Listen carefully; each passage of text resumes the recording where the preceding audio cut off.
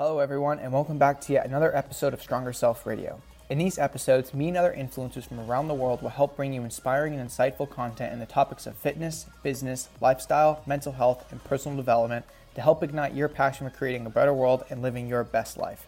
I'm your host, Caleb Spiro, and let's find out what makes you into your most powerful, empowered, and strongest self.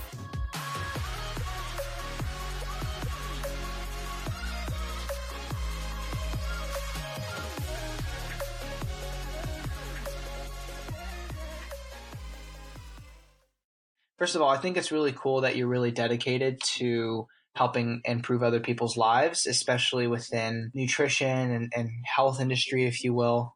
There's so many things that need to be improved on. People need to be educated. And I think it's really cool that you do a podcast and you also have your own book. So kind of wanted to ask you a little bit about that. Let's start with the book. So what sort of inspired you to write this book? What is this book about? Sure. Etc. It's just something where I, started making these recipes and would write them down, and it kind of was becoming its own, cookbook per se in my home. And then, I was just thinking one day, I'm like, you know what, I'm going to write a cookbook about this. And, it's been a dream of mine to have my own cookbook. I worked on it slowly because I worked a full-time job at the time. So I guess you want to call it a side hustle. I did that for 2 years, developing and writing recipes, coming up with the nutrition facts on it, getting everything, checked out to make sure that all the nutrition was accurate that I was calculating out. After about 2 years of doing this, I had a conversation with my husband. We were talking, it was over Christmas. And he said, well, you should just do that. You need to just write that book and get that done. And it was just a passion of mine, and I loved what I did. I was an operations and accounting manager for a design firm. I loved that. I love the people, but it's just something where it wasn't going to be my passion in 20 years. And I knew that. So we made the joint decision that I would leave my career at the end of February of 2015. So it's been about 3.5 years now that I've been gone. And as soon as I left my career, I went full force writing the first cookbook. And it's been an Amazon bestseller for 2 years now. And it's been going wonderfully. I love it. And my second book, like I said, is coming out. And I have a series of 4 that I'll have out. It's something that I'm just very passionate about because it's able to, give people, like, empower them to learn how to cook or reignite their passion for cooking, and give them ideas for how to cook healthy food that doesn't taste like crap. Because a lot of people, that's why they don't want to diet, because they immediately think that the food is super restrictive or it's not going to, have any flavor to it or anything like that. So with the book came a lot of questions about what are macronutrients, what's the difference between all these diets and what's this? And so a good friend of mine, she is a registered dietitian and a certified diabetes educator. We decided to start a podcast about it. It's called Food in Session. It's a nutrition podcast. It's just fun little, maybe about 45-minute episodes. And we talk, just like friends do. And then we get into the meat and potatoes of it, of discussing, what's plaguing our society as far as like obesity, diabetes, things on, about diets, about working out, nutrition supplements. I mean, you name it, we covered on this. We've had the podcast for about 2.5 years now. We're a top ranked health podcast on iTunes. And we love it. It's something where, we don't do sponsorships or anything like that. It's just us on the mic. We turned one of our spare bedrooms into a studio at our home, and we just get up there and go with it. So it's so much fun. It's really cool to be able to see, like, that you're actually impacting people. Like, we have a blast doing it, but to be able to see that people are really enjoying it and learning from it and succeeding from it is like the biggest payoff we could ever want. So. Yeah. Well, thank you for all of that. And that's really helpful. I wanted to go back to your book for a second. So besides obviously the content of the book is well designed, it's helpful for people, etc. In terms of, like, I guess, marketing and finding the right editor, like, how was there anything that you did specifically that helped it gain a lot of popularity, or was it sort of like just organic growth once you put it out there? It was a lot of work. It's one of those things where you say, oh, I'm going to write a book. And you think it's just literally writing recipes, getting pictures taken, and you give it to somebody, and then it's a finished book. And it took me about 1.5 years from the time I was ready to get the book published to when it actually came out, because it was just such a bigger process than I expected. With it being a cookbook, there's a lot of that goes into it as far as, the pictures, the nutrition, the little excerpts of information and things like that. So with the book, I had started building my brand. Like I said, it's been about 5.5 years. So I started out, it's Fit Home and Health, and I started making just these recipes on social media, and I would post them, which helped to start building a following. And then I did a lot of when Snapchat was still, the hot social media platform. I would do these things called daily snaptorials, and my snaptorials were like tutorials on Snapchat of how to cook, and I would help like share different recipes, or I'd do like little tips and tricks around the house. Just basically giving a lot of content, a lot of value to any of my supporters or followers, and whatever you want to call them, to my supporters. And, that they were able to resonate with me because they're like, yeah, we're busy. We want quick, healthy meals. Through that, it was organic. And then it did, start, I did have to, I did market the book. I did press releases. I have some companies, locally here that sell my book as well in their stores. And then it's on Amazon and Barnes and Noble. So your publisher helps you, get in with them. And as far as finding the right publisher, I had to find a publisher, an editor, a designer, a photographer. There's a lot of components to it. And really what I did is just kind of go back to do your homework. You go through books. I would go to Barnes and Noble and look through the books that I liked the look of and see who the publisher was, where it was at, and see when the book was published to see their current, like what their current style is and their prints and things like that. So it was really just a lot of research to find someone that I liked. And then I went to a couple different companies that I liked, got some quotes, met with the people to make sure it was a good, blend with our partnership for this project, and found one that I love. And they're working on my second book as we speak. That's so cool. That's so cool. And it's, and I know that it would take like 60 podcasts to actually go into the depths of like, every little thing that you did. But I'm just trying to relay, the picture that it's not as simple, which I appreciate. It's not like you said, we just take a bunch of photos and then slap it together and, right. we dust our hands off and we're good to go. Right. And I mean, I wish it was that easy, but it's so funny because I definitely learned, like, it's almost laughable how much I learned the first time, because I actually had to go back and almost completely rewrite the first book 3 times, because I would have it all in, a Google, document. Well, then it's got to be on this word, you know what I mean? So it's a lot of copy and pasting and transferring, and then I'd have to like tweak things and rewrite things. And, and I didn't know that, you had to write out tablespoon or teaspoon when I usually use capital T or little t, and just a lot of little tweaks and stuff. So it was a lot of back and forth, a very long process. And I am glad it's over. I'm not going to lie, but now I learned so much. The second book is going to be way easier. Yeah, and you have so much credibility. Do you think by the time you released the book, did you already have somewhat of a social media following? I think at the time that the book came out, I had about maybe 17 to 20,000 followers on Instagram, I think, and I had about 10,000 on my Facebook. So it wasn't, it was a nice number, but it wasn't where, what my numbers are now. So that was probably helpful in terms of just original marketing, I imagine, because I imagine that, that could at least help get it past the basic other cookbooks that were there. And then maybe, do you think like that was helpful, having a social media following, or did you also have to invest? Did you even invest in other forms of marketing, or was it just through social media? It was just my social media. I did not invest in any other. I didn't spend any other money on marketing. And the reason my social media was where it was at, because you have to remember, for, let's see, 2006. So for 3 years before that, I was on social media providing free content with nothing to sell people. So it was something where my recipes were getting shared around Facebook. They were getting shared on Instagram. People would tag me whenever they would post it, that they liked my recipe, that they made it. So my following, and it grows organically, each day it will grow, but it's something where I put in 3 years of work knowing I had nothing to sell these people. I was not trying to get a dime from them. I was just trying to provide them with something that they would find value in and would help them. And so when it came time that I had this product, this book for sale, those people knew that they could trust me with my recipes, that they liked them. They know that they taste good. They're easy. They're not expensive. You can find all the ingredients in one spot, and they're healthy, and they're going to lose weight if they eat them, So it's something where I had built that base up so that I was trusted to them, and that's the thing, is like, it's all about your reputation. That's why you can't ever take that for granted with people. Yeah, no, and I think that that's a really beautiful example of how you just want to help people, and then that passion eventually sparked the idea of writing a book, and then you saw opportunity, and you don't have to really pay anything, to advertise it. That sounds really nice. But then I also appreciate that you said that, this was years of hard work. So, if I was Right. working for free, so it makes Exactly. sense. Yeah. But that's Yeah. And cool. because if you wouldn't have put in that back work, then yes, I would have had to have more marketing dollars out to get my name out there and things like that. But you're able to be much more organic and authentic by doing it, like doing your pre-work, I guess you could say.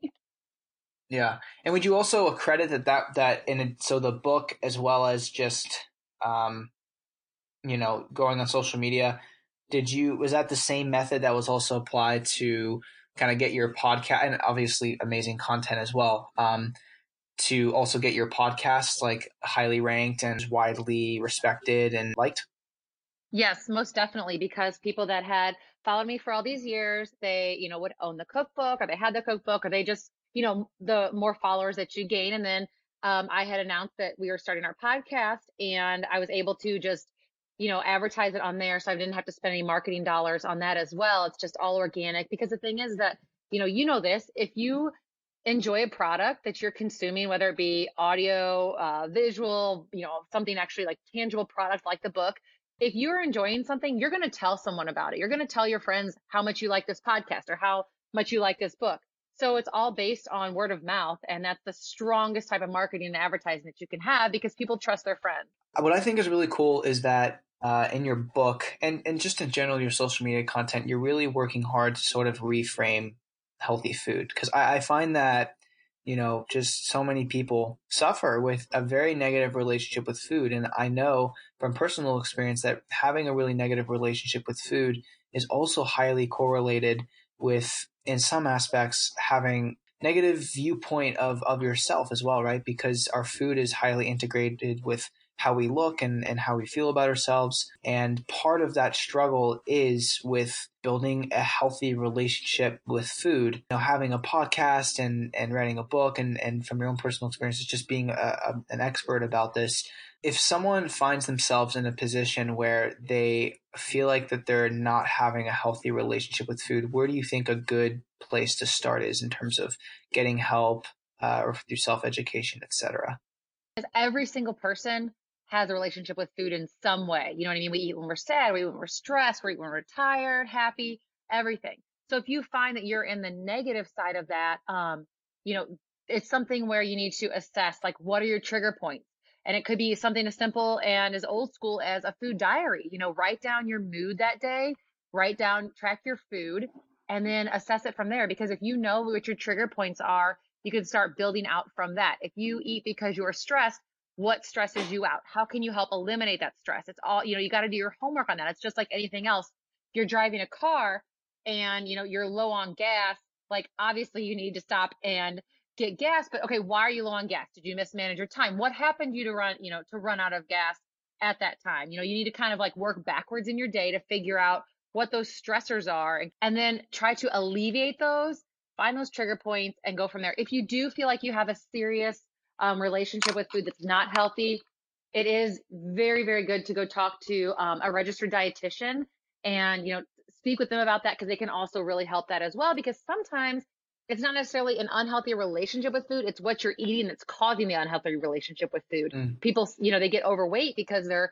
eating too much. Well, that's because the quality of the food they're eating. If they're eating just McDonald's, that's processing through their body way too fast. That's spiking their insulin levels. That they're not getting more of a slow climb in their blood sugar. And then they get tired. So they feel like they're tired. So they want to eat more carbs. They eat that. It turns into sugar and gets into fat, and then they gain weight. So it's something where, it's also, it's food choices. You need to think about the quality of the food that you put in, not just food that you put in. You need to put nutrition in your body, not plain food. Yeah, I like that. And I think from a clinical perspective, like from a helping person perspective, if you will, or just from a perspective of yourself and kind of just looking inward, I often find that nutrition and fitness and etc. is so highly linked with our mental health. And yet I guess it's not surprising to me that we don't talk about it, because I know mental health is something that is very stigmatized. But it's very interesting to me because Yeah, so in America, like obesity, I mean, just in other countries as well, it's like it's an epidemic. A lot of America is very unhealthy. And it's very surprising to me that one thing that's not talked about as much is how much mental health really plays a role into that. So for example, it's like the cycle that poor mental health may lead to overeating or not eating healthy, and then not eating healthy then leads to, worse outcomes of mental health. And it's sort of this cycle. And an interesting question that I've been trying to ask myself is how do you really help break that cycle? Is it through fitness? Like what is the type of right intervention? And the answer gets kind of complicated because, everyone's story is different. Everyone's struggles are different. But I do think that it is important to understand that it's not just like a willpower thing for people who, are overweight or underweight or something like that. It's very complicated. And I think that's something that I wish was talked about more. It's the same thing. Whether it's a diet or a career or relationship or anything, people think they've been one way so long that that's just who they are. They feel like that's who they find themselves by that. They feel like that there isn't a way out of it. And that's what they're used to. And that's what they're comfortable with. It's something where I actually just had this conversation with someone the other day, speaking of, do you feel like people get to a certain age and then they feel like, okay, that's my life? Or does their mind stop growing? And that's when they get to that point. Is it your physical or your mental? And I actually made an Instagram post about that as well. And the result we kind of, came to is it's really just your own mindset and what you believe to be true. And this, with dieting, that's the hardest thing is people feel that they are predispositioned to, being overweight because their mom was, or their dad was, or, they have all these things happen. But when these people start sticking to their diets and reaching some goals, they realize that was a limiting belief that they had, that they were just, had to basically deal with a weight issue all their life. When the reality of it is they never gave it a consistent approach and a realistic approach to make a difference, because any diet you do, there's a million diets out there now. We all see them. There's tons of fad diets. There's just, the main staple diets. The only diet that's going to work is the one you're consistent with. And that's it. If you don't like meat, cheese, and healthy fats, don't do keto. That's the way it is. Like, I don't do it. I like carbs too much. It's like, so I do a macros type of diet, but the limiting belief is like, back to what your question, just to come full circle on that. It's that people feel like where they're at is where they belong instead of where they want to be. They just basically, they surrender. They play dead to the diet gods, I guess you could say. Because we build this relationship with food and it's very intertwined with our own relationship with ourselves. I think it's interesting that sometimes when we have a negative relationship with food, it can also impede our self-image and also our ability to really think like, can I make changes? Can I actually do this? Right. Well, and like they always say, it's a very cliche term, but the hardest pill to swallow is honesty, and you have to swallow that pill before you start dieting to get real with yourself. Like, you might say that you've tried everything, that you've been trying to lose weight, you've been trying to do this, but have you really, like, what have you really done? And what have you done consistently to make that change? And I personally, yes, I do. There are people that are genetically, dispositioned. They do have some issues, but a lot of it is that people, they give up on themselves when they shouldn't. And when they start making, being consistent and gaining some momentum, they're like, wait, I can't believe I ever thought that this was just a genetic thing. And it's so cool to see that, as crazy as it is, like, cause you're, it's, that they have it in them, but to see them make that switch and that light go off in their head, like, wait, this isn't the way my life has to be. It's going to be so much better.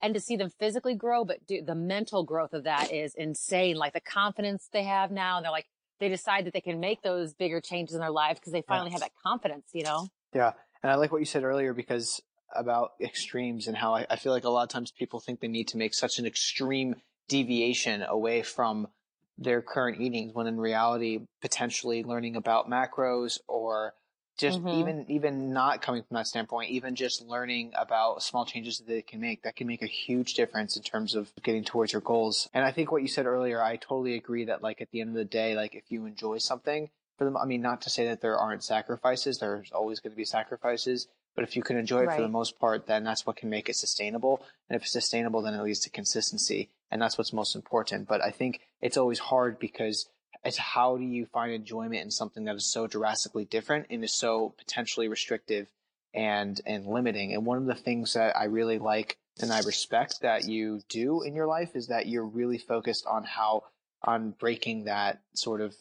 restrictive cycle for people and find approach even if it may not work for everyone, there's definitely people that your cookbooks and your podcasts and all and your Instagram posts, that it'll help them in that process of trying to make diet not something that they have to fear, but something that can really be part of their life. And something, I don't even want to say diet. It's like way of eating, because even diet is in that word.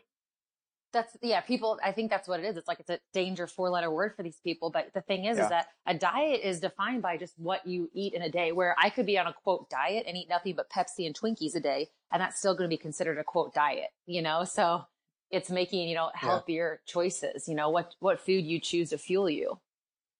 Yeah, I agree. And I think I'm going to quote you on this, because you said this. You said the foods we choose to feed not only our bodies, but every facet of our being. I think that's really cool. Oh, and then you said, clean eating can feel so daunting, which I think highlights what we were talking about here. Right. And in a recent Instagram post that you said, and I'm going to quote you again because I really like this, just kind of switching topics. You said, quote, "We are never promised tomorrow. All we are promised is the now, never the tomorrow." So I guess, what is sort of the significance of like that quote and its meaning in your own life?